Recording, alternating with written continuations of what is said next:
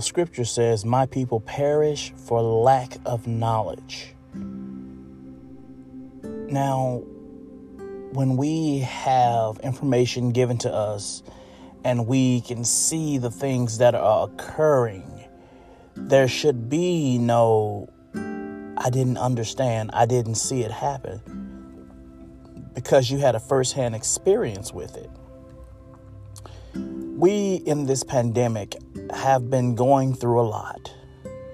We have been in a position to where we are asked, not forced, but asked to protect ourselves, asked to wear masks, asked to social distance.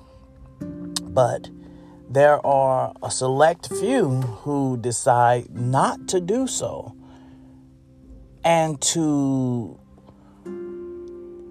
delegitimize. I can't remember if that's a word or not at the moment. But delegitimize the virus itself.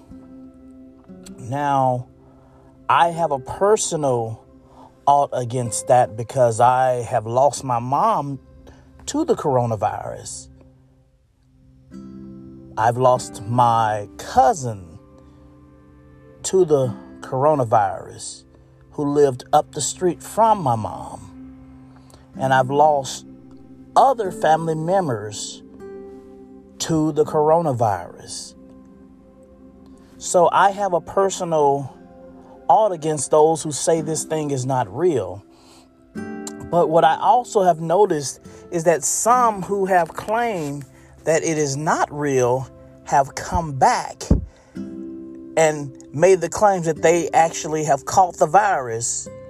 And all of a sudden, those claims to illegitimize the virus has moved to a claim of, you all, I don't wish this on anyone, or you all pray for me. And at that point, I will pray for them and I will wish them the best. But my problem was that from the beginning, they've been told this was real. They've been told how to prepare for it. And they've been told that if you don't, you can spread this to others. But yet they did not take it at heart. They did what they wanted to do, in spite of all the evidence backing up the claim of the virus. You know, and I've always said that when you've been through something, there's nothing no one else can tell you to change your mind because you know it. Now, this reminds me of the Bible and how in Revelations it talks about the end times, and how it talks about how people are going to be in a position to where they are in their mind. They're going to see the punishments that God has laid out being fulfilled. They're going to be seeing the destruction of Babylon. They're going to be seeing all of these things transpiring. But the Bible says they are not going to turn away from the sin that they're doing. They're not going to repent. And that's what repentance means, to turn. They will not repent of their deeds. They're going to continue to do so. And they're going to be lost. Those who do not accept Jesus Christ into their lives, all will be lost. We say that, I'm a good person. But if you don't accept the Son, you're not a good person. Yes, you maybe do good things to your friends and to others. But how can the creature know more than the Creator?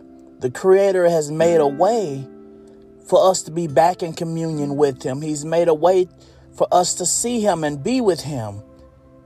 but you deny it because you deny he even exists. How would you like if someone if you gave someone $10 and let them borrow it for a week, and you're supposed to be receiving it the next week, and next week you ask for your $10 and they say you didn't loan them any money? That's the same thing. But all I'm saying is it spans multiple things. But what I'm saying is just we need to be mindful of things. We don't want to be slack in knowledge.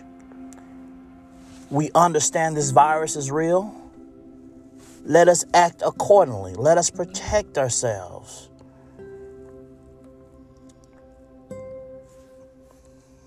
All right. You guys have a great one.